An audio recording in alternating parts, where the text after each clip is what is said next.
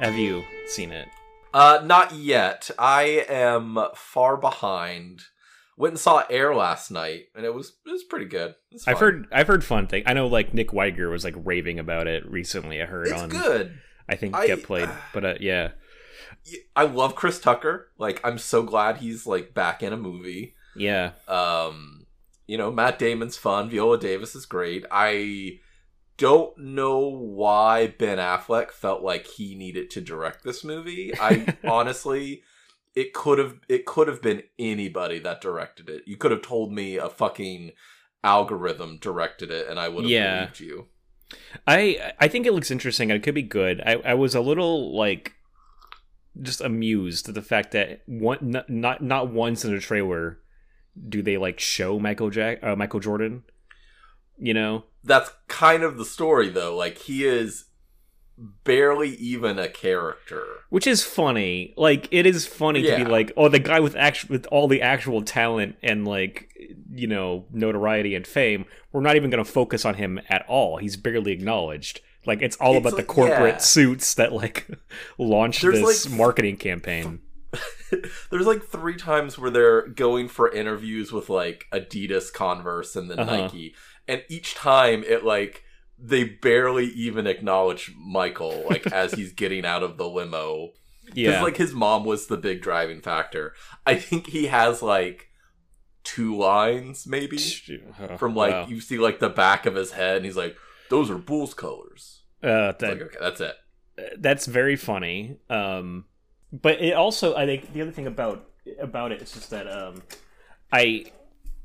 there's a strange trend happening now, because you got that out. You have Tetris, another like biopic about, not exactly about the guy that pulled it off. Like, right. It's more about the corporate like element. Yeah, I feel like there's another one. Yeah, there's kind of like that.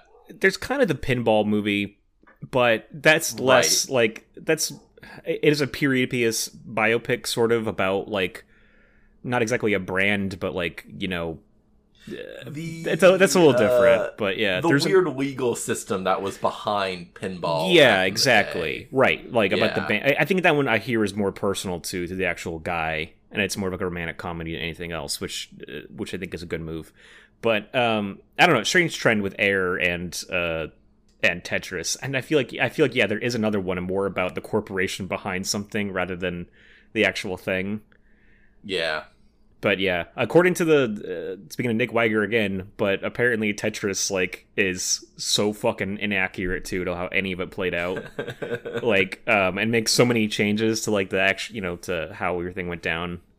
Yeah, you got to make it dramatic, you know, cinematic. Yeah, that's like the argument for it. But I, you know, look, I have not seen the movie, have not read the books or like the actual story that Nick Weiger is pulling from for these claims, but it does sound like they made some weird choices in terms of like, why would you not depict this, or like why would you make it that this guy suggested something? Why would you cast Taron Egerton as Egerton? Why would you cast him as an Indonesian man? Like, you know, there's just some baffling choices in there. Yeah, that's weird. The one in Air that really got me is like, and they specifically call it out, like Jason Bateman. I love Jason Bateman. Yeah, great in Arrested Development. I haven't seen a lot of like Ozark or any of the other more recent stuff, but always love him. He looks great in this movie. He looks totally fit. Yeah, he's aged well. Yeah, they have. Well, you say that, but they have a literal part where they stop down the movie because he's like, it's his birthday. And he's like, "Oh, I turned from 44 to 45." And I'm like, "No, you fucking didn't. You are not 45 in this movie." Hey, this takes place... You can say whatever you want. This takes place in, what, the late 80s? Maybe, you know... It's just... like 84. And, you know, it's like when people introduced the movie. Yeah. It's like right around when Teen Wolf 2 was coming. Like, this is like the time of heavy smokers, you know? So, who knows? Yeah, I guess that's true. There's quite a few, like, Ghostbuster call-outs. Yeah. Rodney Dangerfield was starring in Caddyshack around that time, and he was, like, 45. He was 45 in Caddyshack, so... You know what? This sounds believable to me. Well, you want to let me know about Evil Dead? You yeah. enjoyed it, I'm assuming? You would think so. No, I did not actually. Sad thing. This is this year's Prey. Last year, everybody was going crazy for Prey, and I saw it and was like, I hate to be the detractor, but this was like borderline bad. I didn't hate it, but what I'll say about it, and obviously people disagree with me on this because it's getting really good reviews. I've seen, other people I know as huge Evil Dead fans rally behind it and say they really like it, but I'll just say this movie does not have a Bruce Campbell or Jane Levy, and it sorely needed one. Because it builds up to that sort of classic Evil Dead thing of okay, there's one left. Normal a normal person who has to then become this Deadite fighting badass, but you don't care. You're not I don't know. And it's certainly violent. I would say it doesn't even come close to the level of upsetting violence that the remake did. It doesn't even come close to that. You see not in the trailer. Even the cheese grater? No. Don't get your. I don't want to say too much, but okay. You're okay, this will be good, and then you're oh, that was kind of it. Okay, and maybe I'm just what do you call it? Desensitized gore addict, but yeah. but I was there were a couple times where I was oh shit, that's violent, and then I was oh, but that was it, nothing even comes close to the original, for me. The pencil on the ankle is still far and away one of the goriest moments in the series. And I'll just say, I think in both the originals and in the remake, even if the remake was not a comedy like the other ones, are at times, the remake still has a sense of glee and mischievousness with the violence. It's it knows, hey, this is upsetting, and we're gonna really linger on this just to upset you, the audience, and there's tongue, exactly there's so the many, tongue, points, the arm coming movie. off of the thing, the hand getting split in half. The movie knows it's being a jerk ass and is enjoying it. And Evil Dead Rise, it just felt kind of perfunctory to me, or it would cut away too quickly, or there's one sequence in general that I thought was just such a bad decision in terms of how to depict it. It was just to me, it was just poor direction. I was just this is a horrible choice for not even just for an Evil Dead movie, but for a horror movie to show violence this way. I'm that's just a bad, uninteresting way to do it. It was because that's what I was about to ask. Do you think a director's cut would help? But if you're even thinking that the direction was not good, that can't really save it. I just think it was a fairly lackluster direction. Yeah, I think that's just a huge part of it. And also, I just kept thinking of I talked about it in our Evil Dead remake episode. But Raimi has a quote in the commentary I watched for the first Evil Dead where he talks about this movie's not about anything. If the gags don't work, then we have nothing to stand on. That's kind of his quote about it, right? And I talked about how that first Evil Dead movie, there's barely a story, right? And you get a little bit of that outsider energy with Cheryl's character, in terms of character dynamics. But other than that, there's not a lot going on.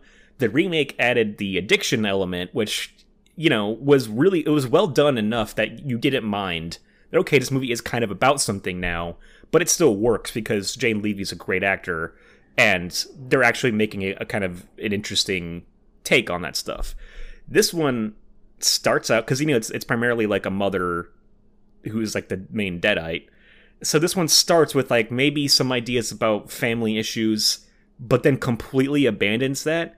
And it's that same Raimi thing of it doesn't have the gags to fall back on because it's not that well directed, I thought. And then the actual story that they introduced is not interesting at all to me. It's just I just don't care. It's just Well, so this is good to know because I had it high on my list. I'm well, I need to see it. I need to try to see it this week.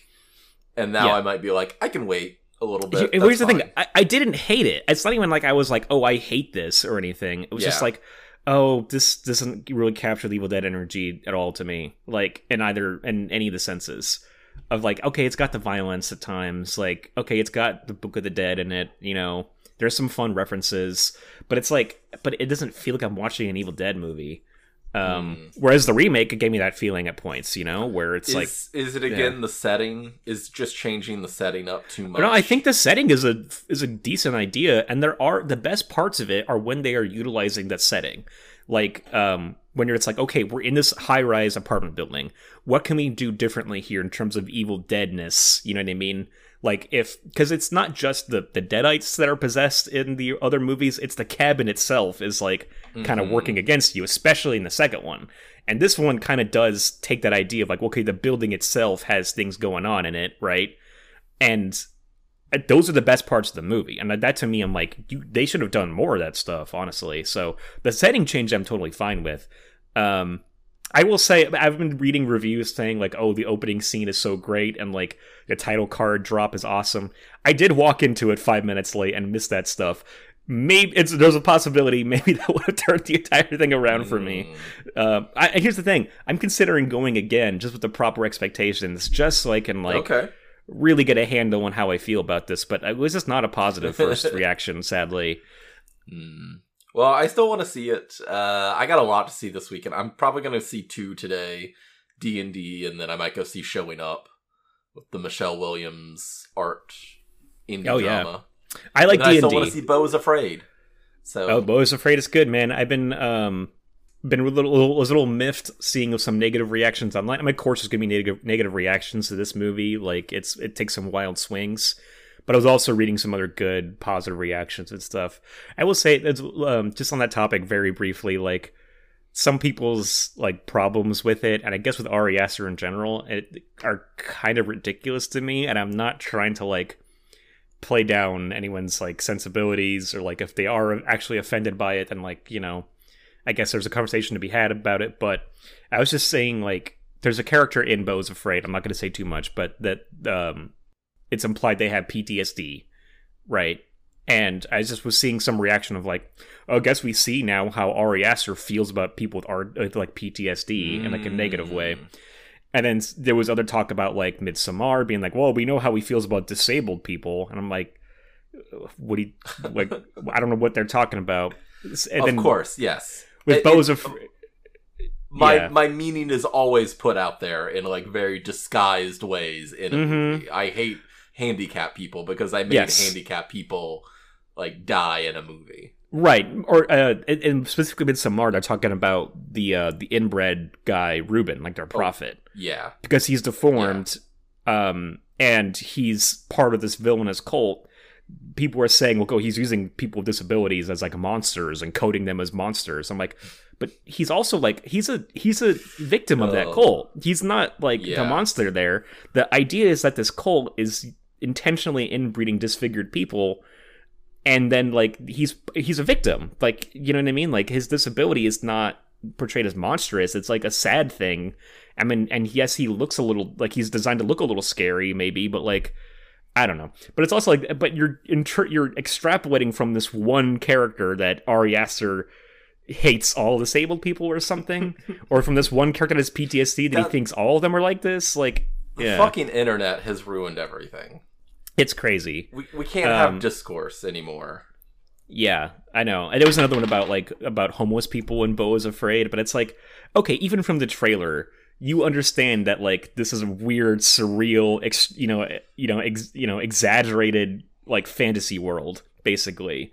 Like, do not take any of this seriously, and do not think that Ari Aster is, like, putting his actual feelings about homeless people into this in this way. Like, that is such a weird, bad faith reading of this stuff.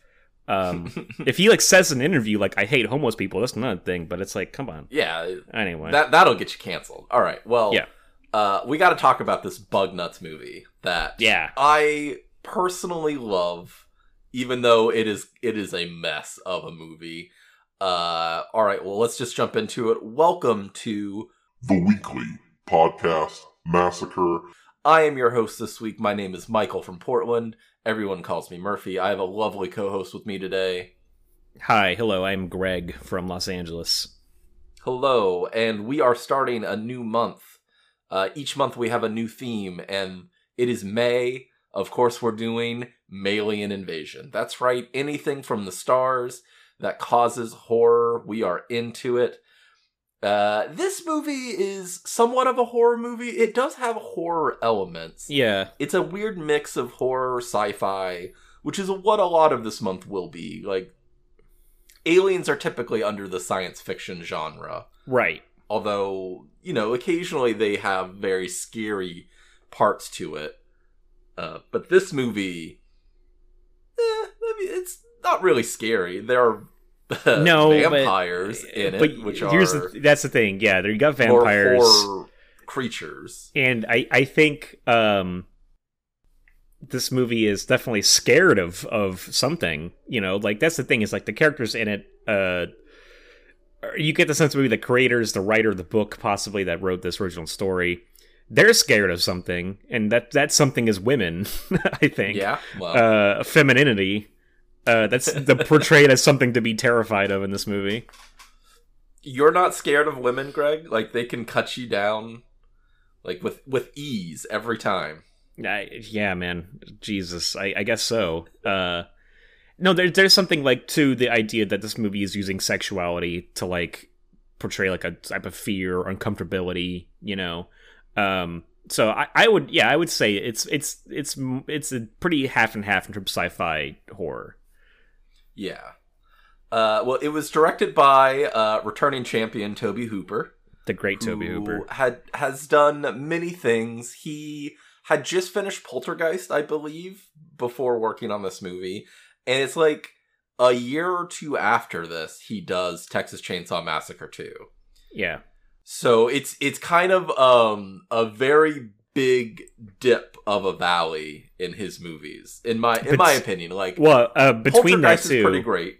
I think between this and Texas Chainsaw 2, he did Invaders from Mars. I think there was one more, yes, Invaders from Mars. So that's even 2 points that like no one talks about that movie. I don't, because it's like okay, it's fine. I read some interesting takes on it, but it's like it's kind of a whatever movie. It's such a funny counterpoint to this one though, because like he does 2 alien invasion movies in a row, one that is insanely sexual and like over the top and just features a character that is nude 95% of her screen time, and like full frontal, like it's great. It's literally in your face so much. And then Invaders from Mars is like a kid's movie. Like it's so the exact opposite direction.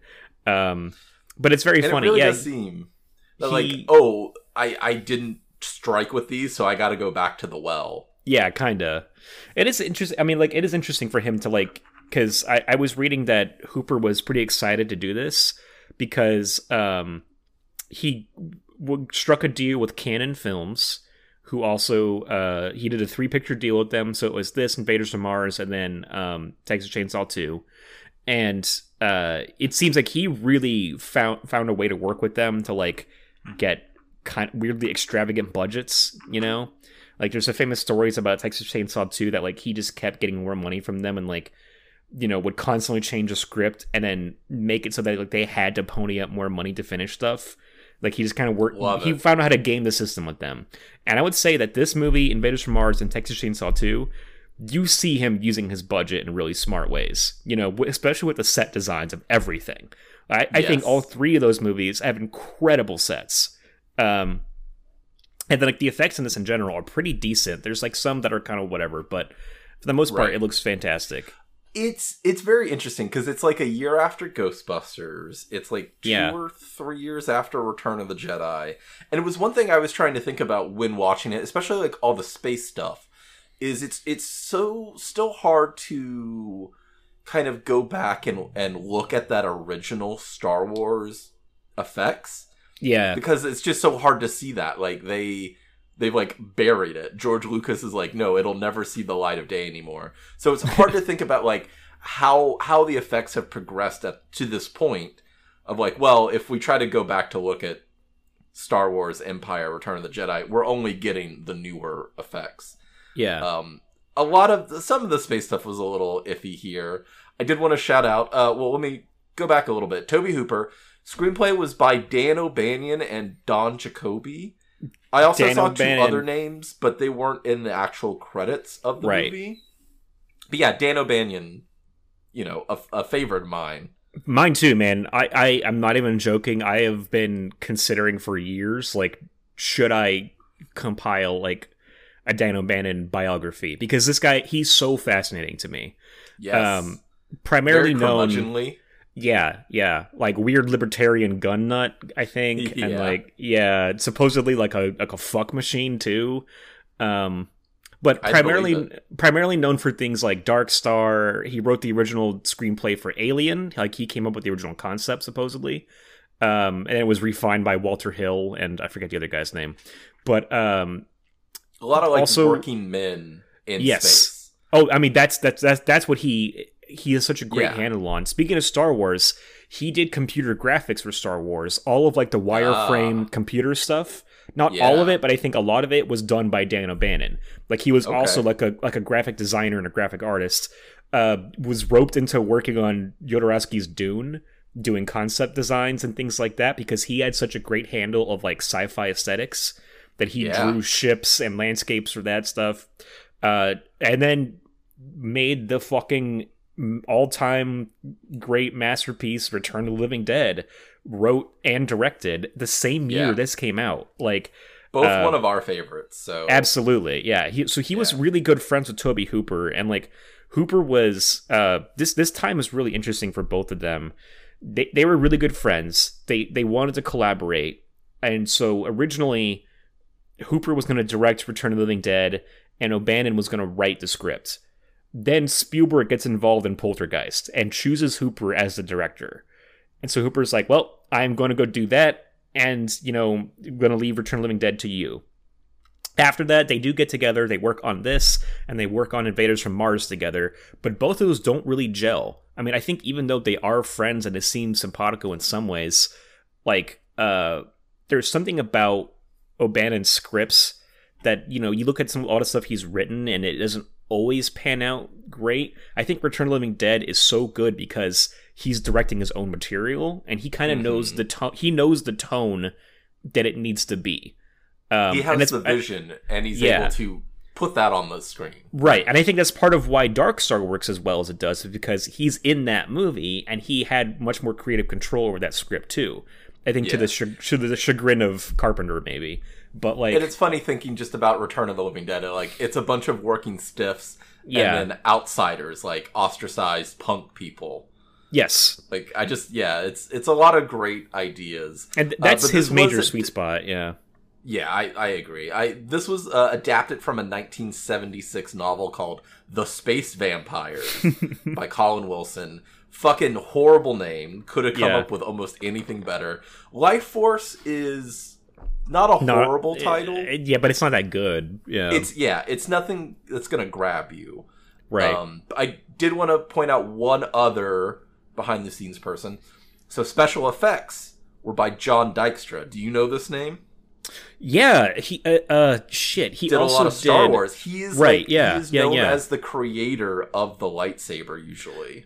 Yeah, I was, so that's the other thing I was going to talk about. I was just at the Academy Museum yesterday, the Academy of Motion Picture Arts, and they have Dykstra's Oscar on display there, like, for Star Wars. You can actually see it. I went to celebrate my birthday with some family and some friend, and a friend, and, like, we walk in and they're like, "Hey guys, we see that you just have the general admission tickets for today, but we have a free, like, symposium thing happening here. Ben Burt is actually doing a talk in, like, 30 minutes. Oh, wow. And admission is free. And if people don't know, he's the sound designer and sound effects artist for Star Wars and Indiana Jones and a million other things.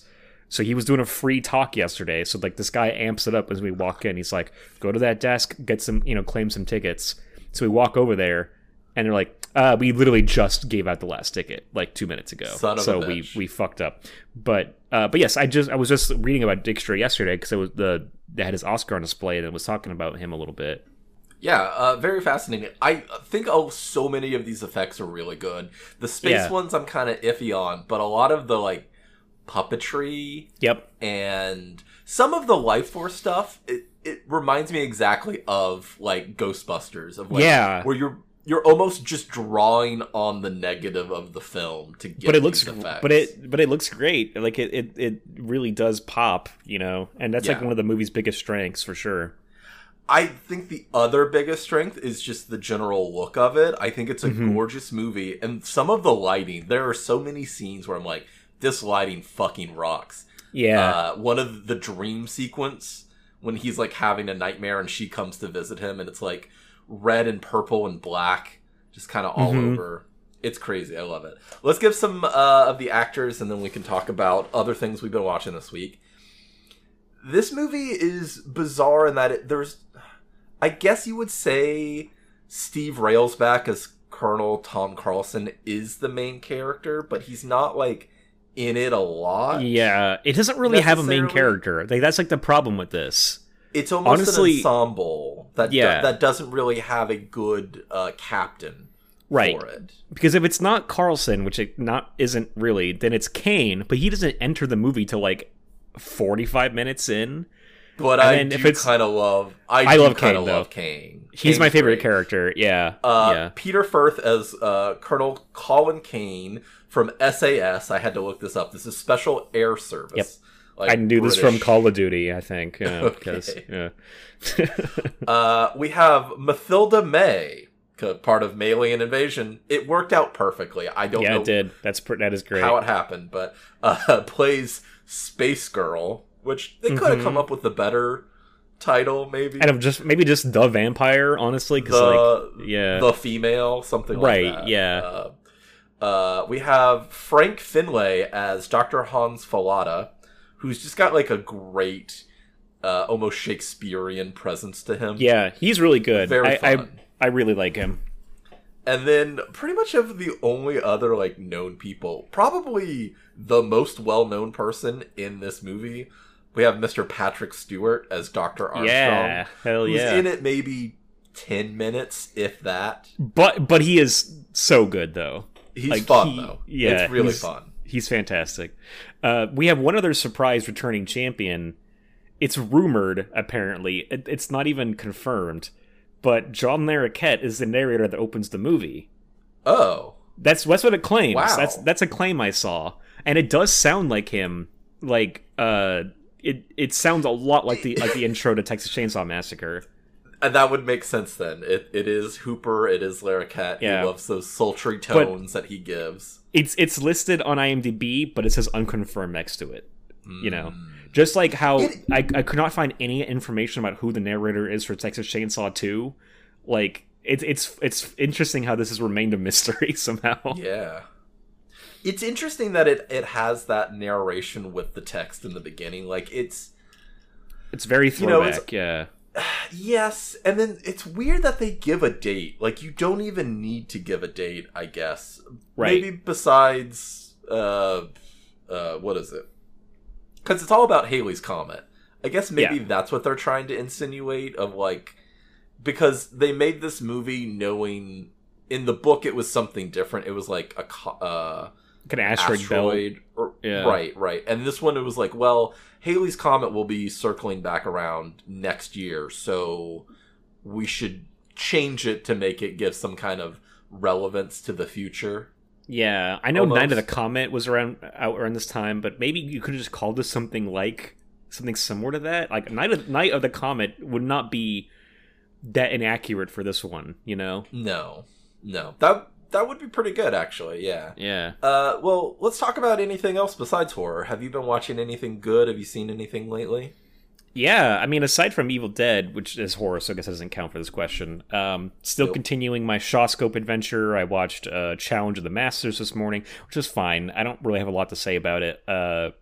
It has a young Gordon Liu, who is like a kung fu staple, but that was okay. I guess the big thing I watched that I really enjoyed this past week that was not horror was the second movie in the Lone Wolf and Cub series.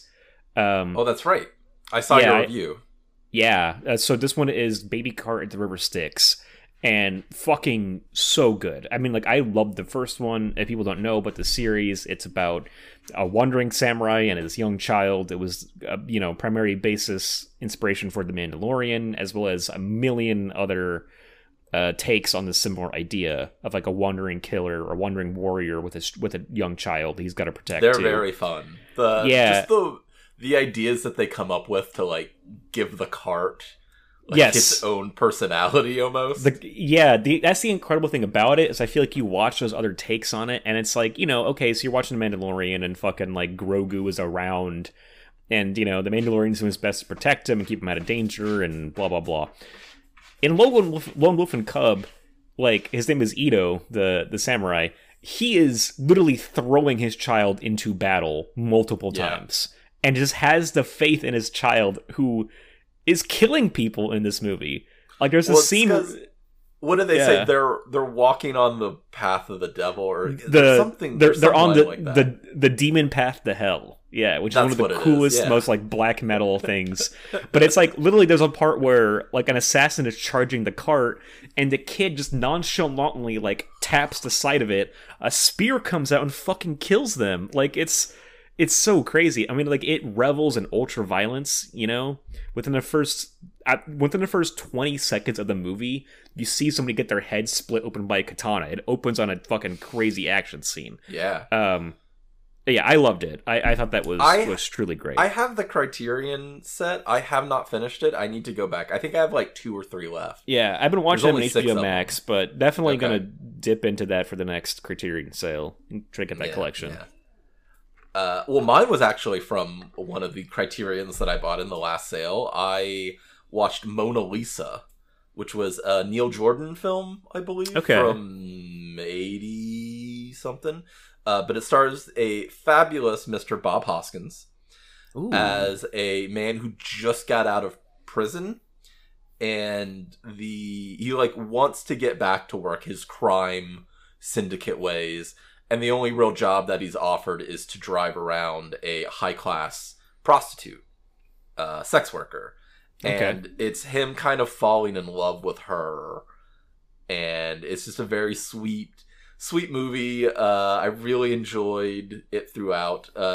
Michael Caine is in it as kind of like the mob boss. That's cool. And I love it's fun. that. He's a little bigger. Like he's kind of got a belly. Yeah. It's a real fun Michael Caine performance.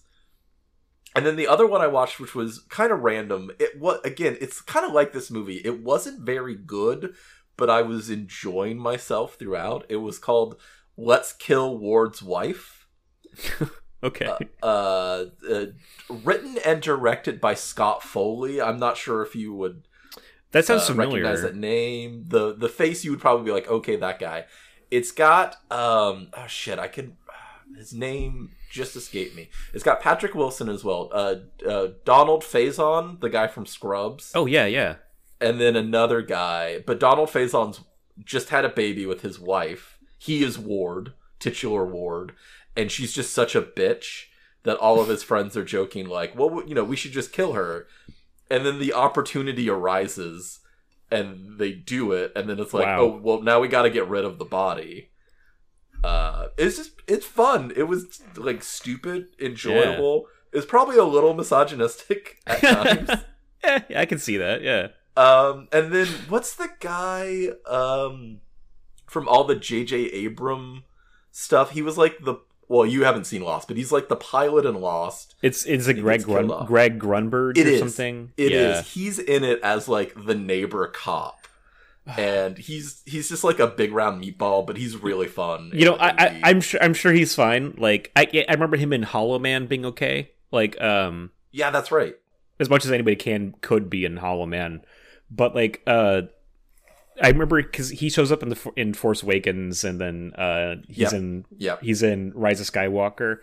And I remember during that big like climactic battle near the end, there's just a point where like his character gets killed, and Poe Dameron's like, Snap! Because his name is like Snap Wexley. And it's like, we're really supposed to give a shit about Snap Wexley? Who? Like, what? Yeah, that's your big emotional death during this like climax. Like, of course, yeah.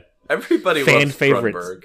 Snap Wexley, as portrayed by Greg Grunberg. Yeah. Oh. Um, It's stupid though. It was on Amazon. I was like, fucking. It's like 87 minutes or whatever. sure. I can put this on while I'm working. That's fine. Speaking of length, that's an important thing to ask. How long was your version of Lifeforce that you watched? Ooh, I just watched the original theatrical cut. I did end up buying the 4K for it. Ooh, nice. But it does also have the director's cut, which I know is a little bit longer. Yeah, I think original is 101 minutes. Director's cut is 116 minutes. So that's 15 extra minutes. I read a lot of it was like on the Churchill, and that apparently there was like more nudity, so I definitely got to watch it. I think I may have watched that one because the version I watched on Tubi was like an hour and 51 minutes or so. Maybe like a little bit over an hour 50. That would have been it then. And I know the director's cut one is the one that has audio commentary with Toby Hooper moderated by Tim Sullivan. Oh, sweet. Mm-hmm. But I did also watch a interview with Mathilda May that was on here. That was really good, very interesting. She was super young when this movie was shot, obviously. She was like 19, 20. And wow. as we've said, she is nude 90% of the movie. Yeah. She's a French actress, and she did not speak a word of English. She learned all of her lines phonetically. Crazy. To do this movie. And it's hard not to fall in love. Yeah. So, I mean, we can begin discussing the plot, but essentially, I know it's based on a book, and I don't know, maybe the book is just like this, but it's so similar to Alien. And then knowing that O'Bannon wrote Alien, and I don't think I finished reading it, but I read a lot of O'Bannon's original script for Alien. You can find that online. I need to do that. It's very different. Like, Walter Hill really injected a lot of flavor and character into the protagonists of that, especially there was no women in O'Bannon's original draft. It was all men. But I think there was also that classic story of he designed it with not even really mentioning gender, so you could cast either way. That's what I always heard. I actually just listened to a podcast about Alien, the rewatchables, and they talk about how Veronica Cartwright did not know that she was playing her role. She thought she was playing Ripley. Yeah. And then when she arrived in London, they were like, "Oh no, you're actually this other character, not the main character." Yeah. Damn, she kills it. I mean, that's that role though is as Lambert is really playing to her strengths. So or Lambert. But yeah. And I shared with you the list that Sean Fennessy made of Veronica Cartwright screaming, losing her mind in an auteur's vision. Yeah. Oh yeah. She's so good at that though. But anyway, so I made the joke on Letterboxd that O'Bannon he took this script, his original script for Alien, made the alien slightly more fuckable, and then called it a day. Slightly, just barely. He made some slight adjustments there. I feel like it has a lot of issues that I think a novel has, where there's not as many big action things. That's one of the things about the Game of Thrones books versus the TV show. It's a battle will happen in the books, and it's they're just mentioning what happened afterwards. And a lot of this movie is just going forward unto the next step, chasing the alien without a lot of big action things happening. I mean, that was a big part of when I read. I mean, it's definitely true the Game of Thrones books, but it's also, Lord of the Rings, the entire Battle of Helm's Deep that happens in the Two Towers, where it's this huge siege, and you have Legolas and Gimli arguing over who's killed more orcs and things and it's just complete chaos. Yeah, that is a page and a half, I think, in the book. And it's just the enemy came strong, but they held back, and blah blah. Greg, that's because you need more time to talk about the food you're eating, the songs you're singing as you're walking away. Yeah, the landscape, from the battle. Exactly. Yeah, to what kind of mushrooms grow here. Yeah, the siege of Isengard. One of my favorite parts of all those movies is when the Ents are attacking the tower with Saruman and stuff. that is literally like you just described. That doesn't really happen on the page. Like Gandalf and his crew show up later, and it's already done. And Merry and Pippin are like, "Yeah, there was a big battle here. The trees attacked." And you're like, "Okay, I guess we don't actually see that." It works for the book, honestly, but like it is so funny considering how it's depicted in the movie. So for this movie, there is Halley's Comet, which is every 70-something years. Yeah, I believe so. We'll probably see it when we're in our... Well, when I'm in my 70s, you'll be late 60s, apparently. Still young and spry, yeah. It's just like a young Jason Bateman. It doesn't... They don't really, I guess, describe... There's a spaceship, the Churchill, which I think is kind of a bad name for a spaceship. Yeah. Nostromo is much stronger of a space name. But they are going up to the comet. They find that there's like a weird... They refer to it like an umbrella, which is kind of cool, but it's like, okay, that's a weird description you're giving. They go inside, and there's all of these weird alien bat creatures just hanging out, and they're like desiccated, I think is the word they use. Like drained of all liquids. Right. And those bats look pretty cool, right? They do. It's great design on those things. Yeah. I mean, and to talk about like I said, it's a rehash of Alien because like even the design of everything is so anatomical. Like it looks like it was kind of like designed by Giger, but not as intricate maybe. But there is straight up a point where they fly into a hole and it looks so organic and it's like you're going into an anus right now. Like that's exactly what it looks like. And talking about as an umbrella, it also looks like vaginal lips or something. Like there's, well, it's got those weird hooks to it too. So yeah. But they go into this weird chamber with like all these glass coffins, and there's 3 humanoid bodies there in the center. Yeah, you got a beautiful woman and then 2 males. You never see any of the spicy bits of the males, unfortunately. No. It would have been. I honestly this movie would be stronger if you did, but a lot more progressive. Yes. Yeah, but this is my favorite design element in this whole movie. This room looks fucking incredible. Like I could not tell at points of like, is this a set or is this like matte paintings, like backdrops? Like how did they pull this off? Because there definitely looked a lot of matte. You see from certain angles where like you can see though like the dimension of the other like coffins on the wall and stuff. You're like, oh, so they definitely built some of this, and then other parts of it are matte, but it's meshed together really really well. The effects to get them like floating in is not great. You could tell it's a little rough. I swear to God, I saw a wire at some point. Yeah, you see, I saw a wire too. Yeah. But like, but for the most part, I think this set looks so good, and your eye is drawn towards the 3 coffins anyway, with the 3 people in it. So it's like I really like this stuff. I also just think too, like talking about this as a vampire movie, Tobe Hooper does have like a nice gothic sensibility to him sometimes. Like I think a big strength of the Texas Chainsaw Massacre is exploring the empty farmhouse at first. When they first arrive, and just like this kind of ominous feeling as there's the iconic shot of the woman like walking up to the house from below, and it has this old school gothic feeling to it of like this ancient evil place that you're encountering. And I think there's even a line in Texas Chainsaw at the beginning where they're talking about the hitchhiker, and Franklin is like, oh great, a whole family of Draculas. Like that's just what this feels like. And I think I saw a quote from Hooper too talking about how his idea with this one is that he wanted to do a big budget Hammer type of movie, like Hammer horror. So he's absolutely going for gothic, and I think this really nails it, where the ship that they're exploring feels dead, and it feels evil, and it feels like ancient somehow. But still, like you said, like an organic kind of like sensibility to it. Exactly. It's kind of a weird, unique aesthetic. Like it's space gothic, which is neat. Yeah.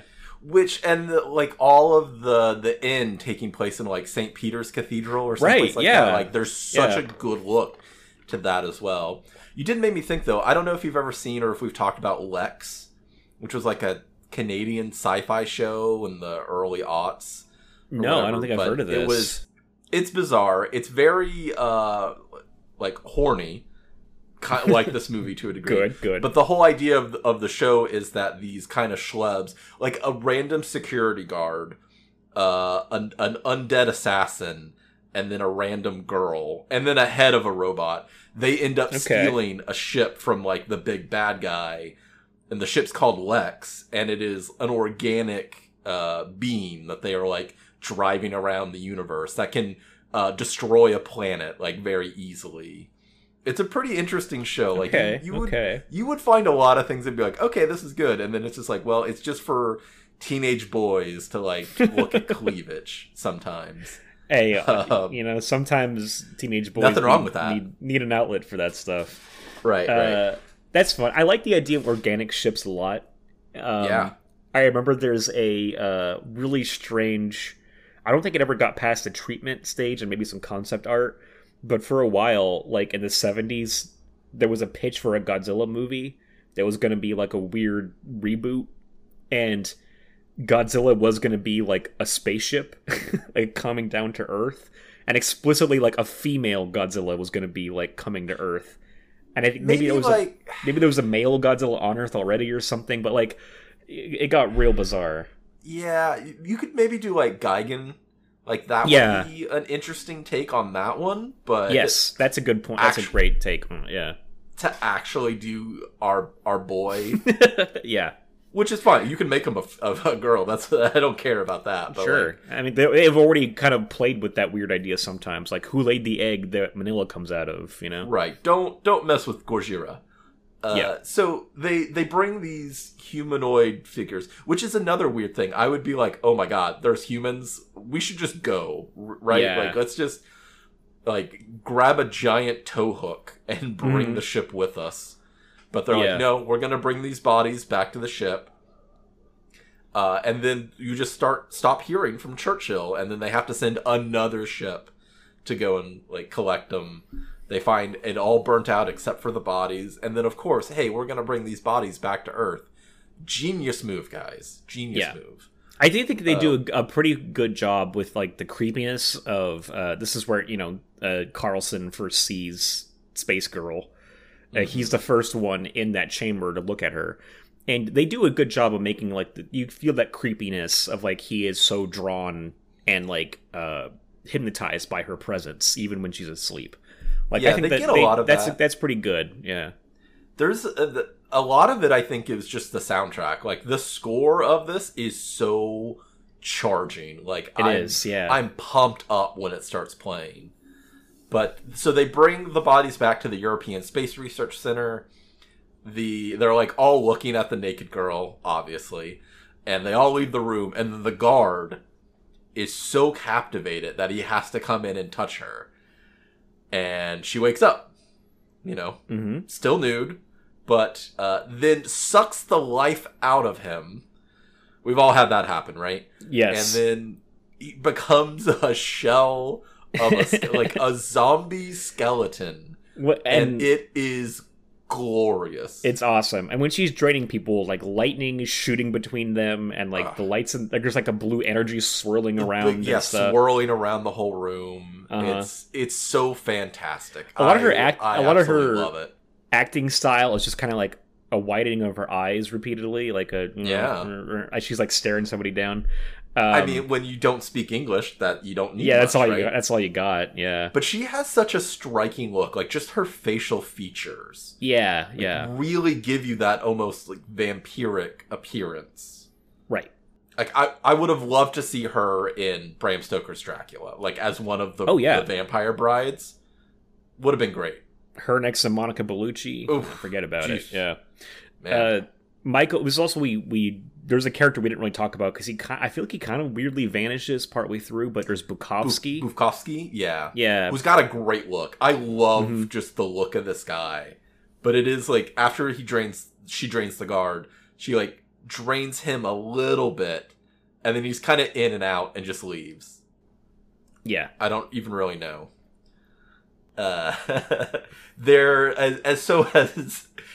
Bukowski is a bad runner though. Like as he's trying to run to the girl. It's just like really bad. So they call over the intercom. They're like, the guards, like, hey, there's a naked girl. Don't let her leave. And they're all like, what is this, a joke? Oh, lady, let me offer you a biscuit. Dude, they are so British. It's so fucking funny. Like, this is great. Bizarre. Yeah. They did talk about it in that Mathilda May interview of like, it's Toby Hooper with this like thick Texan accent in London, directing all of these like Shakespearean people. And then Steve Railsback, who is just not good in this movie. I know him from, he is a 2-part episode of The X-Files. Oh. His name is Dwayne Barry. I'll never forget that, Dwayne Barry. So if I refer to him as Dwayne Barry, that's where it comes from. Okay. But it was a really great part of the X-Files show where Gillian Anderson was pregnant in the beginning of the 2nd season. So they split them up, and like a lot of her scenes are like, you know, behind a desk or just like shot right. And then eventually Dwayne Barry was like an abductee who takes people hostage, and then eventually kidnaps Scully, and then takes her to this mountain where she then gets abducted. So you're like, okay, we can write you out of this script for like 3-4 months, so you can go have your baby, whatever. That's fine. But I think he's bad, except anytime that he's screaming. Yeah. Tell me where she is! I kind of like whenever he's kind of just quietly hypnotized by her, like I said, when he's on the ship and stuff, you know? Yeah, it's very weird. But we get introduced to Kane, who's like the British Art Garfunkel, almost. I like that, yeah. He's got, you know, the weird blonde curly hair. He's always wearing a turtleneck. Like, 90% of his scenes, he's wearing a turtleneck, a coat, and then a trench coat. Which, I mean, the trench coat's a great look on him. I feel like the British really leaned into like the tactical turtleneck look, you know, because like, even Daniel Craig wears one as James Bond sometimes. Right? Yeah. Yeah. Because you know, you got to protect the neck. Yeah, exactly. That's what I want to say. Like, you know, as Adrian Brody warned us. Yeah. Right. He goes to Q and he's like, well, you know, I need something if someone's going to try to garrote me. He's like, oh, well, there's titanium built into the turtleneck. That'll prevent it.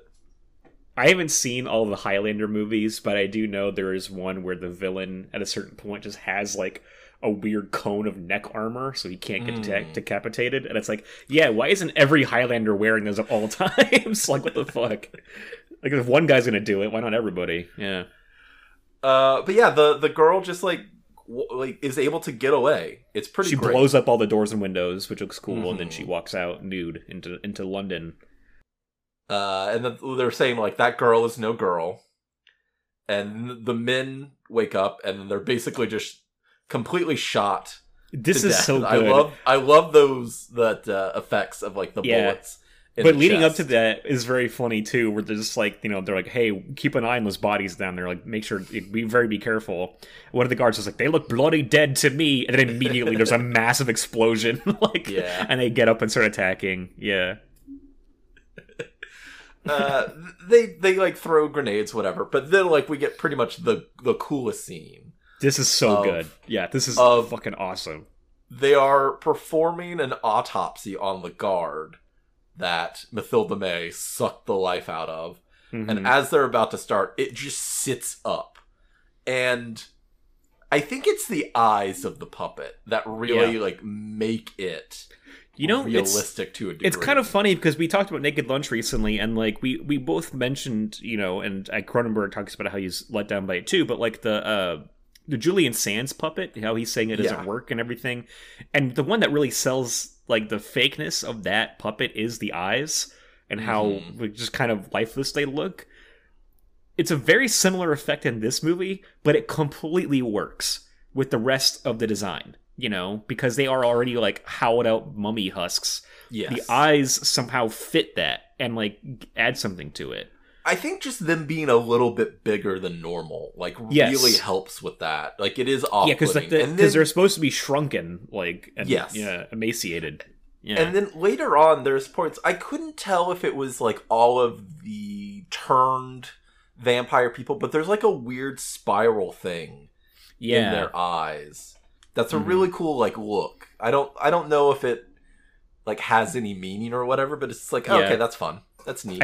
I thought I had a couple times during this when you get like close-ups of the vampires and stuff. Is like you could caption so much of this movie with the classic "when you nut but she keeps sucking." So you could just slap that over so many images in this movie, and it would play. You know. Well, there's, so the guard wakes up and it basically just like calls to a surgeon or whatever, and then sucks the life force out of him. It looks amazing. So cool. Yeah. It's so cool. But what I also love about it is as soon as the guard, like, it's cool for a second, and then the guard's like, his face is like reforming. That's a little rough. Yeah. But once he is completely back to himself, there's this weird like range of emotions that he goes through. At first, he's kind of like happy, bizarre, like, hey, God, what happened? And then he's confused. And he really doesn't know what happened, why he's doing anything. And then he's just terrified. But by then they're like grabbing him and like injecting him with some sedative, basically. One of the next thing is like there's a girl in a park, and I love that they say it's an indescribable condition. Yeah. My favorite part of this is like there's two British kids that were like that saw it happen, and they're like, we thought they were maybe and they're like, yes, and he goes, and we were just trying to get a better look. It's just like they were just trying to like perv out on this two girl lesbians didn't in have the park. any knickers on. Yeah.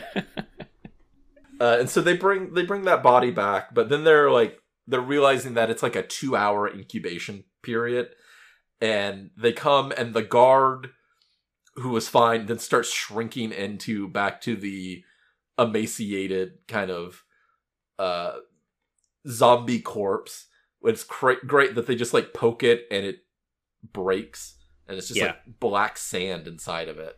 Even better is this is so good. Yeah, I love it. Yeah, the doctor who got sucked out is then also coming to life. And I think it's like Kane says he needs a feeding as well. And just automatically he lunges at the bars and explodes. It's like seamless. That effect to me blew my mind. It's so good. Like there's clearly a cut in there, but like they really masked it well with like the plume of dust I think that shoots up. Like, it looks fantastic because it genuinely shocked me. I was like, oh shit, like he's exploded. Like he's gone. Yeah. And it's like at this point we get introduced to another of the character who seems to be like a secretary, like our Secretary of Defense or something, like underneath the Prime Minister that he's reporting to him. This is Sir Percy, right? I think so. Yes. Yeah, this is Aubrey Morris. I really liked his performance. He was really fun. He's got a kind great of one, like a Weasley politician sort of vibe. Yeah, the line later when they're like they go to the like it's an asylum for the criminally insane. It does have a lot of like good moments. Yeah. It's also right here where Dan O'Bannon, if he wrote this into the movie, I don't know if this was him or not. Obviously, I don't know what exactly his contributions all were or what survived, but they almost exactly do the scene from Return of the Living Dead with the half corpse woman tied to the table. Right. Like it's the exact thing. Put that together. Yeah. But yes. Like she's even like naked and topless, just like the half zombie. Got that saggy boob. Yeah, but she also explodes into dust within a couple minutes. It just was making me laugh a lot that there's just a string in this movie of like it's like a 15-minute segment where like at least 5 people explode into dust. Like it's just come back to back to back. It was very funny. And this is in like the first 35 minutes of the movie. This movie like it starts like kind of bad, and then there's like 20 minutes where it's like firing on all cylinders. Yeah. And then it just kind of starts trailing off. This one it has a lot of peaks and valleys for sure, but the peaks are fucking super high. Like there's a lot of fun out in here. Yeah. The whole like guard and then the charging at the bar is like it's just so wonderful. Which is why I just love this movie, even though I recognize it's not very good at a lot of parts. I mean, I think this is where you get into some of the problem is right around here is the hunt for the girl. Like, and it's like, okay, she's in different bodies and we got to find out which body she's in, and she's tricking them with Patrick Stewart. Like, it goes on for a little too long. And like like I said, I think I watched the extended one, so maybe that added to it. I think it would be better with a spiffier runtime. So Carlson, who was part of the Churchill, like, you know, there was nobody found on the Churchill, and then all of a sudden they're like, oh, well, there was actually an escape pod, and he landed in Texas. So now we're gonna fly him to London. Oh my god! No, okay. So I think that's another Sir Percy line that to me really made me laugh, and it has to be intentional on the part of Toby Hooper. But there's just like, you know, like, oh, this escape pod, it landed in the United States, and they're like, where exactly did it land? And it's like a big kind of push into his face, and he goes, Texas, as if it's like the worst place imaginable. Like it's fucking brilliant. Haven't you heard there are chainsaw massacres? Yeah, there? Exactly. But he comes and he gives his story of like what happened. He was basically attracted to the female. What, the radio guy starts destroying equipment, and then everybody just starts dying. Yeah. And he's like, well, I blew it all up. I got in the escape pod. Bye-bye. Yeah, and what I loved about this is that, like, I mean, this is a take on in Dracula, there's the classic story we talked about not that long ago of, like, and they're making a whole movie based on this, but there's a segment of Dracula where he's on the ship Demeter, and he's killing off the crew one by one. Yeah. And there, like I said, there's a whole movie coming out soon based on this entire thing. But I really like that trope of, like, it's a vampire enclosed vehicle picking off the crew one by one, and they don't know what's going on. Like, it's, yeah, very classic. So he comes in, and then he has a crazy sex dream. And this is where we learn that, like, he has a telepathic link between him and Space Girl. And like I said, it is just amazing lighting in the scene. Because at first, like, he's in bed, and the giant bat creature is, like, coming towards him, and then it like, changes to her automatically. You know, they make out, he plays with her boobs. Yeah. He's always, like, asking her, like, why me? Why do I love you? Like, why are you so perfect? Yeah, I do like her dialogue is interesting. Good. Yeah, he's not great, but I like her dialogue, all like the use my body stuff, and like, hey, you know, you're one of us, and you've always been one of us. It is kind of creepy. I don't quite understand a lot of it, but you know. I you know, and I've seen this like 4 or 5 times. I still don't even really understand it. Yeah. What I think it is like she gave him energy, and then she took some of his, but then they started like melding to where now they're like becoming a new species or something. Yeah, it's weird. I didn't even get until this last viewing of all of the bat creatures are like their real form. I was thinking of it something like they were like a third form, but the bat creatures are like the ones that they were draining. She says at a certain point, I forget exactly where it is, but she says like we based our bodies don't matter. Our bodies don't matter, but she says no, we're based off of your inner desires. Mm-hmm. Like she is his vision of the perfect woman. That's why she looks the way she does, and she's also like we learned your language and everything too when we mixed. Like, that's how they can speak English, yeah. The way she says it, though, she's like, I am the feminine in your mind. Like, yes, yeah, it's actually a cool way to put it. If you're a female, almost. Right. And when you would fall in love with your... Like, if I put on a wig and, like, looked in the mirror, I'd be like, hey, baby, how are you doing? I think just the implication maybe then is that, like, he's one of them in the sense that he's just compatible with whatever... their life force or something. I don't know. Yeah, and that to them is like detraction, right? Like, and that to her, and that to her is romance. Like that's the closest thing that is romance for them. But yeah, the dead bats are their true form, and they say at a certain point that like, oh, they must have drained each other while they were traveling in space, and now there's only 3 left. Yeah, that's what I got on the last one of like they started feeding off of each other, and these are just the only 3 people that are left of the like original crew. We have a pretty crazy part where he's mentally describing where she's going and stuff, and she's in a new body of a woman. I was about to get to this because he wakes up and Falada's like, "Hey, I want to hypnotize you," and the doctor's like, "He's too exhausted. We gotta wait." Which is another thing of like, why? Like you're just dragging out some things. Like, you should just hypnotize him now. But I do love the hypnotized tracking shots of her. Yeah, those are great. Seducing another man, and then and then it's like, okay, well, we're searching for that man and the woman. He dropped her off at this asylum for the criminally insane. So that's where they go. Yeah.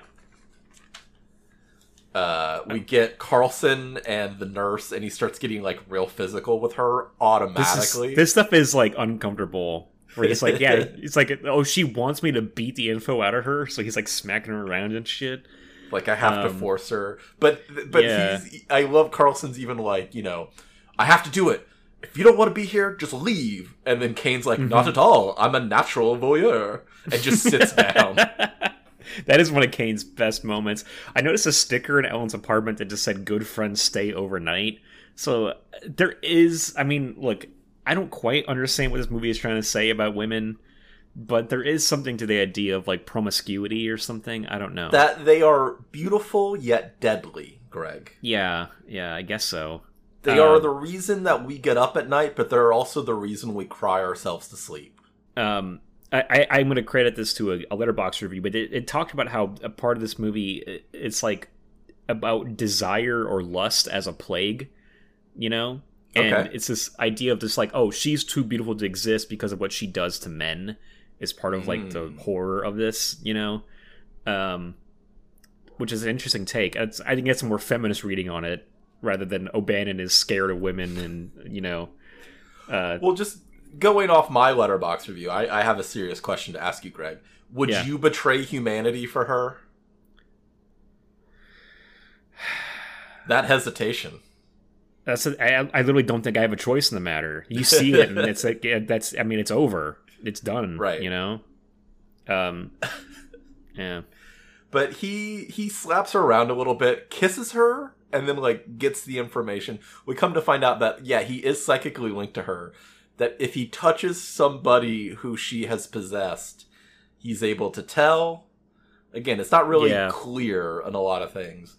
But that's when we meet Jean-Luc Picard. Well, I guess we met him a little bit before this. He is the actual doctor running the asylum.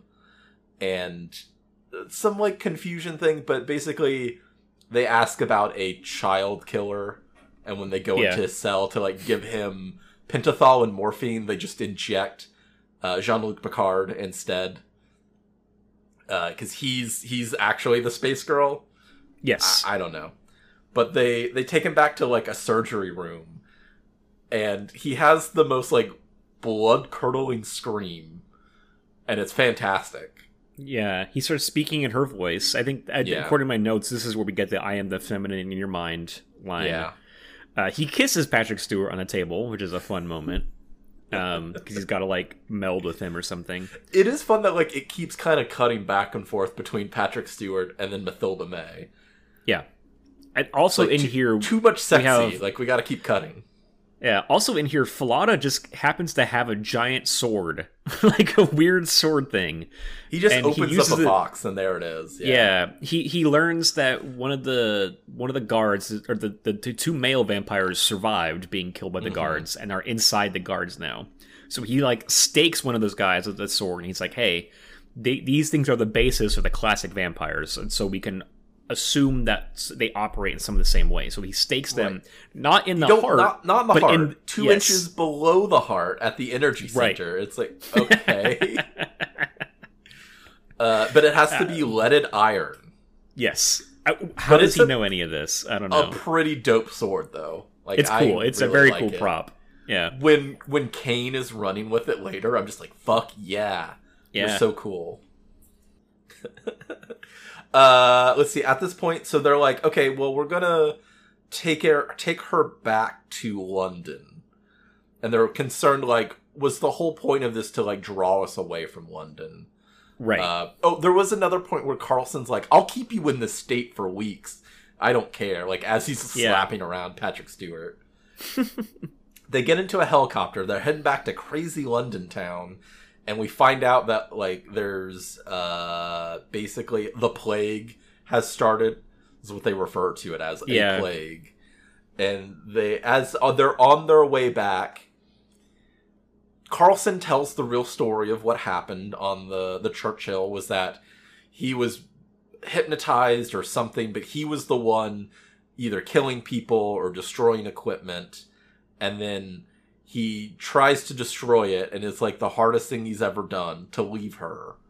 Yeah. Not to destroy, but to just leave her. And all of a sudden, fucking another phenomenal effect of Patrick Stewart and then the other like secretary guy who died. We didn't even mention that. Sir Percy, like, yeah. The weird psychic energy like explodes and he breaks his neck. Mm-hmm. But they're on the helicopter and then blood just starts pouring out of their eyes and mouth. And then, it's so fucking cool. Like combining in just like the middle of air, and then all of a sudden it's Mathilda May as Space Girl with brain as hairs, and she's all bloody. Mm-hmm. You can see the veins on her. Very fascinating. She talks about this in the interview. Like it took 8 hours to do. The whole idea of it was that it was like her without skin on, like those were like the veins and everything. Also, that they shot this on her birthday. Oh, wow. She didn't That's really neat. know anyone because, you know, she didn't speak English. She's in this foreign country. She doesn't really know anybody. So she talked about it was a very lonely time, but she hadn't even told anyone that it was her birthday. So they do the whole scene.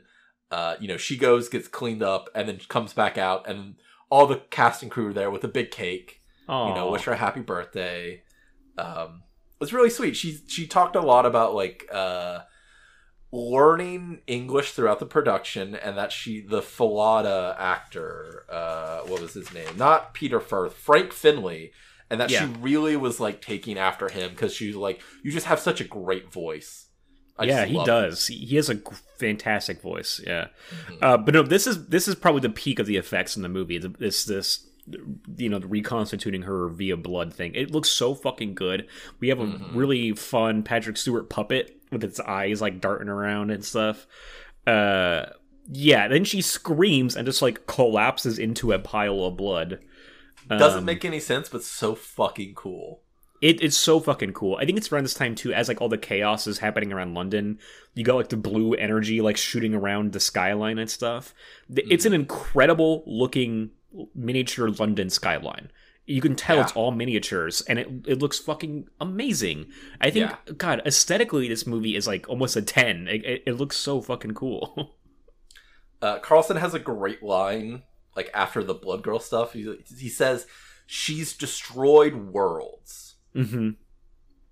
Yeah, just like and then, one of those, like, you just need a little bit, and it's so effective. Yeah.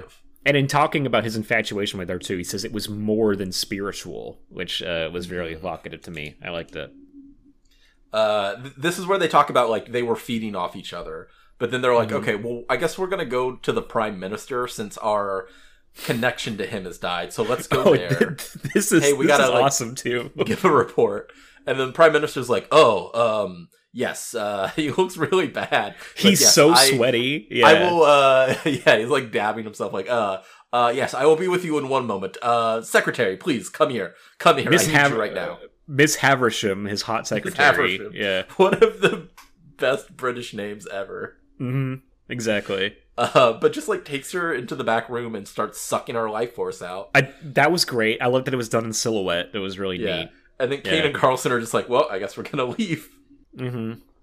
They go and get back on the helicopter. Like, all shit's happening at this point. And two of the zombie... it's so weird, because they're almost zombies, but they're vampires. Two of them, like, hang off of the helicopter. One of them, another great fucking effect. You can see his hands are cupped on top of each other on the pole. And the one hand then to, like degloves the other hand to fall. It's so cool. It's so cool. Kane is like, hey, do you have any weapons on this helicopter? And the pilot's like, no, but I got this flare gun. And so Kane shoots the zombie with a flare gun. Dude, the pilot is such a small role, but that actor is really putting into work, though. Because he's like, it seems like he's having a panic attack during all of this. What's best is when the blood is like constituting itself, and he gets freaked out, and like the helicopter is like going all over the place. But he is really doing that. Fly the plane. But that pilot is really selling the panic. Like it's fucking awesome. Yeah, he's really good. There's another great thing where they're talking to Falada over the radio, and they're saying like it's martial law in London, or I think it's the pilot actually saying it's like everything's been placed under NATO, and then Kane's like, NATO? I love that reaction. We learned that they have approved a nuke if it can't be contained. Which is yet again just like Return of the Living Dead. Yeah. Well, they are then grounded on like a quarantine thing, and I love that they're like, all right, well, we know there's a plague going on in London. We don't know what it is. We know incubation time's 2 hours, so we're gonna make you wait for 2 hours. And then Kane's just like, we know what the plague is. We can't waste time. Let me talk to your superior officer. Cut to them inside of the quarantine zone. Like, it's just... Yeah. It's so funny. They're like, no. I know what it is. I'm not infected. Oh, really? Okay. As long as you say you're not infected. That's totally fine. Let's get you in here. Meanwhile, the ship that they discovered on Halley's Comet is, like, parked above London. And this is so cool. But it's collecting all of the souls of people from every blue little dot is a soul. You're like, well, I guess we know. Well, that was another thing. Falada is thanatology, something like that, but he's obsessed with the idea of death. What happened to us as we die, when we're dying, after we die. Yeah, and I really like his speech about that. That's good. At least interesting that we're learning in this movie there is life after death. Like, we each have a soul. Mm-hmm. Or we have Lifeforce. Yeah. Right. That can be transferred. Mm-hmm. But then eventually Carlson's just like, well, I'm going to leave this quarantine zone. And then Kane's like, well, I guess I'm going to follow him. I do really love Kane being like, whose car is this? Oh, it's the Major. And like trying to take the keys. And then the Major just like, kind of has to look at him like, nod.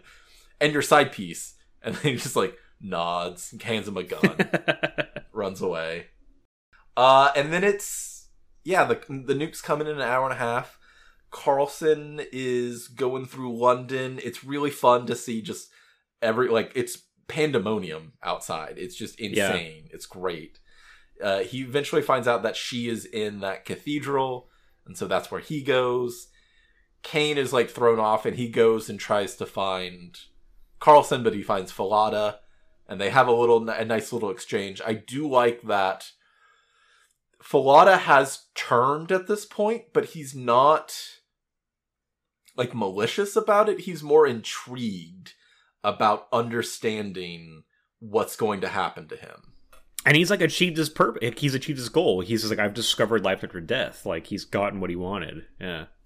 He gets shot and then like explodes, which is great. But then as Kane takes the sword out of the one actor, there's like effects and then the skeleton's there. And so now it's just him running with a gun and a sword, as you do in London, you know. Then we make it to the church, and Carlson and the girl are making out in this beam of energy. Not really sure what's happening here. She's taking his energy because she gave him some of her energy, and now she needs it back before they leave. Very convoluted, but Kane shows up. Well, on the way there, Kane is like, you know, battling all these zombie people, and then one just like pops up in front of him, and he shoots it in the face. Fucking love it. So cool. But then when he gets to the steps of the church, there is the now male vampire. He's just there. It's a great visual seeing him, like, he's like conducting the energy. Yeah. Right, yeah. And then I love his voice. Like, the distortion on his voice is really good. And he's just like, it'll be a lot less terrifying if you come to me. Which is a weirdly, like, casual thing to say. Like, the way he puts it is very weird. Mm-hmm. And Kane has the great response of, you know, then I'll come, or something like that, right? Like, I think this is a director's cut, actually. Oh, interesting. Oh, okay. Yeah, because I don't remember there actually being any dialogue of it. He just, like, he knocks him back and he loses his gun. And then it's, to me, I love the visual of just, like, Kane, like, crouched. and then like thrusting the sword and everything. He gets like a really good action line there. He's just like, he says it'll be less terrifying if you come to me. And he's like, then come I shall, or something. And then he rushes back and stabs him. Yeah, I think that's just. But I really like that. That's cool. Yeah. Oh, neat, interesting. Then he goes into the church, and Carlson's making out with Space Girl. They're nude. They're in this like energy field thing, and Kane throws him the giant sword, who he then stabs Mathilda May in the back and then plunges it through his own torso. And they die as they ascend to the ship, and the ship goes away. But it seems like they're ascending to be together or something. Right, but then they're dead. Yeah, like, it looks like the ship is maybe going to crash into the moon or something. Like, I don't know. The ship is like blue energy, and then it starts turning red, like maybe it's turning off or something. We don't really get a bunch of resolution or anything. It just kind of ends, and you're like, all right, I guess so. But like, fucking man, is this a wild ride or what? It is, man. It's truly something to behold. Like, that's the thing is, I wish I love. It's like you. I know exactly how you feel about this, and when I know what you mean when you say that you love this, but it's like a complete mess. I mean, like that could describe a couple other Tobe Hooper movies too. Like it's a little bit how the Funhouse is, and Eaten Alive. Like they're a little messy. They're a little like rough around some edges.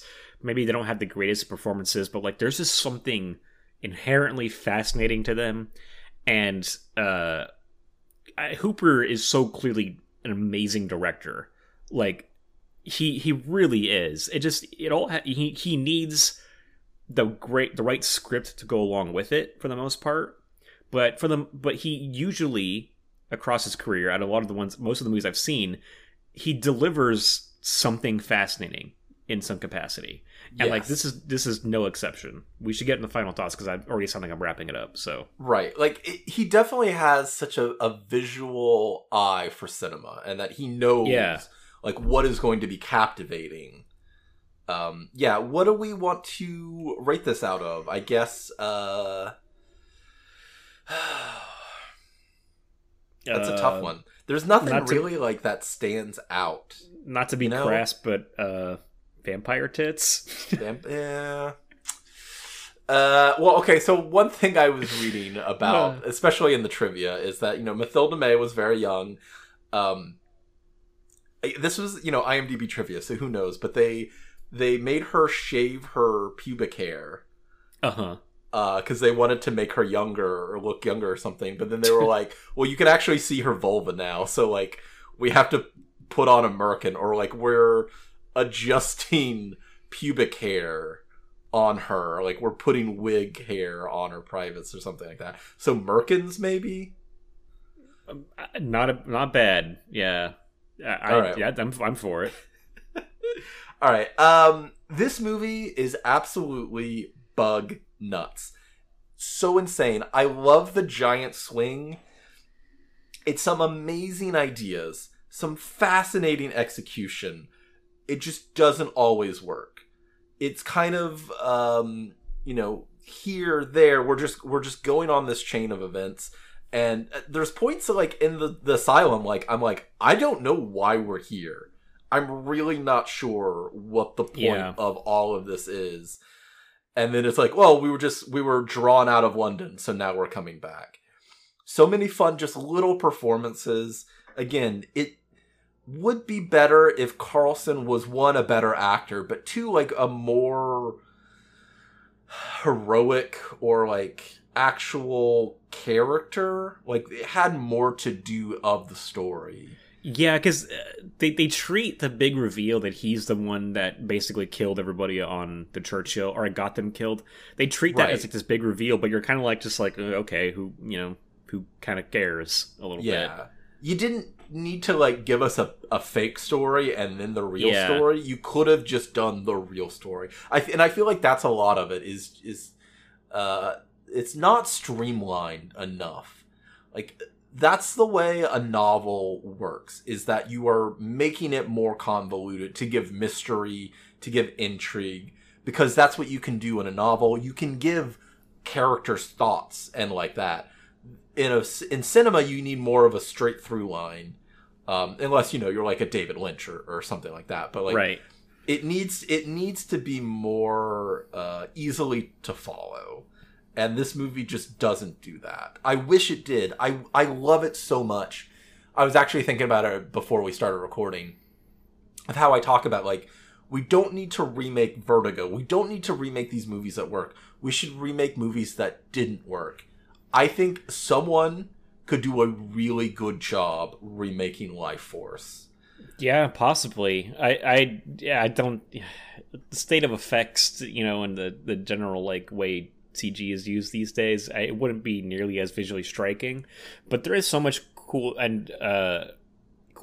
shit in the idea of this movie that I could see that being interesting. Yeah. Like Denis Villeneuve doing like, a 10-part Netflix series. I'd be happy with that. No, you need somebody very sexual, which I don't have. That's true as well. I don't know who that might be. Denis is very sexual. I got it, baby. We'll get Paul Schrader. There you go. To write and direct. There you go. 10 fucking episodes. Yeah. No. None of this TV series bullshit. I hate that trend. We've been talking about this a lot. I can't believe you even suggest it. Yeah. I hate it. Ugh. But I'm gonna go 3.7 Merkins. It's so close to me to like getting that round up of a 4. Like I want it to be a 4 so badly. It's just not. Mm-hmm. And that's all I got to say. I'm gonna echo like all of that shit almost verbatim. I think that like I love the Dan O'Bannon nature of this movie. I think O'Bannon is such a great writer, and like just he is maybe not the most like in-depth writer, but he just has something to his scripts and ideas that is fascinating to me. And this one has this weird thing that it's like, is it a fear of the feminine that we're talking about here? Is it like, oh, hey, femininity is a plague that is like running rampant through London and making men oversexed and insane? Like, I don't know. It's tough to say what exactly this movie is about, essentially, in that regard. Like, where it kind of falls in this stuff. Is it being misogynistic? Like, it's definitely got a very pervy nature to it, which is like the entirety of Matilda May's character. Yeah. What is the theme? But I think that it is kind of interesting. You could take it a couple different ways. But it is just really hard to discuss. Like, what the fuck is this movie really about? But that just kind of lends itself to the fun craziness of it too. Like, there's so much going on, probably too much at a certain point. Like, I really don't understand all of the body jumping stuff, and what exactly Carlson's connection is to the space girl. Like you said, the acting, like, there's some really good performances in here. I love Patrick Stewart. I love Falada as a character. Kane has some really great moments. But as a whole, like, none of the characters really draw you in that much. And, like, it's the thing. It's like, all the times it fails are really some of it's also its strengths. Like, the strange cheesiness of some moments, or, like, the weird pacing is sometimes actually kind of interesting. Like, yeah, this is a classic movie that, like, it doesn't really fall into the good or bad camp, but it is wildly enjoyable. Mm-hmm. And I think the effects are so good. I think it's got an incredible sci-fi gothic aesthetic to it. London is the perfect setting for that. And I saw it even just as a retelling of Dracula. Somebody saying, like, this foreigner coming into London to kind of cause, like, sexual chaos. Like, yeah, I could kind of see that. That's kind of interesting. You even have the mental link, like Mina had with Dracula. It's just gender swapped. And so I think there's a lot going on here that I really love. But I just can't say I fully, like, it's great or anything. That's a good idea. We should do the Dracula miniseries just gender swapped. That's what we need now. There's so many Dracula stories coming out. Like, The Last Voyage of the Demeter is that movie coming out soon.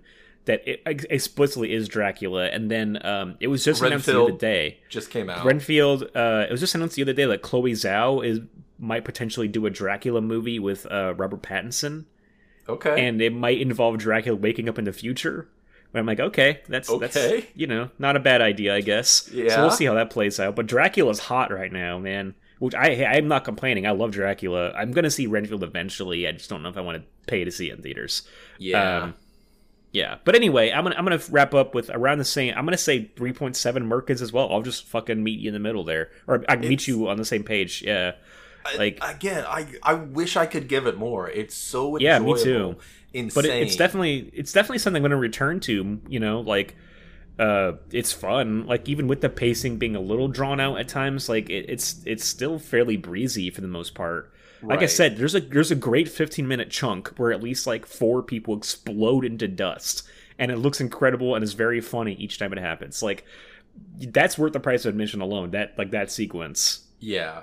I think this was maybe the 4th and 5th time I've seen it. Like I watched it and I was just like, this is amazing. Oh my God. How I originally gave it 3 stars. I was like, okay, I need to watch this again. And then we watched it with the group and it like barely changed my score to 3.5. And then I was like, I need this 4K. It's just so insane and gorgeous. Again, I cannot give it a higher score even if I wish I could. But yeah, that's the thing. Is like I have to recognize that it falls short in a lot of areas. Like, but it's cool and I do love it. But as we've talked, that like 20 minutes, like from 15 to 35 minutes, is some of the most captivating. Yeah, of the movies. It's really we've fascinating ever watched. stuff. It's just so like I'm into it. Completely. And it's not even just because there's a naked girl on screen. That helps. Trust me. But there's more to it than just that. Yeah. We didn't even talk that much about... We didn't do it really for Texas Chainsaw 2 or this movie, but this is a canon film. And Canon Films is one of the...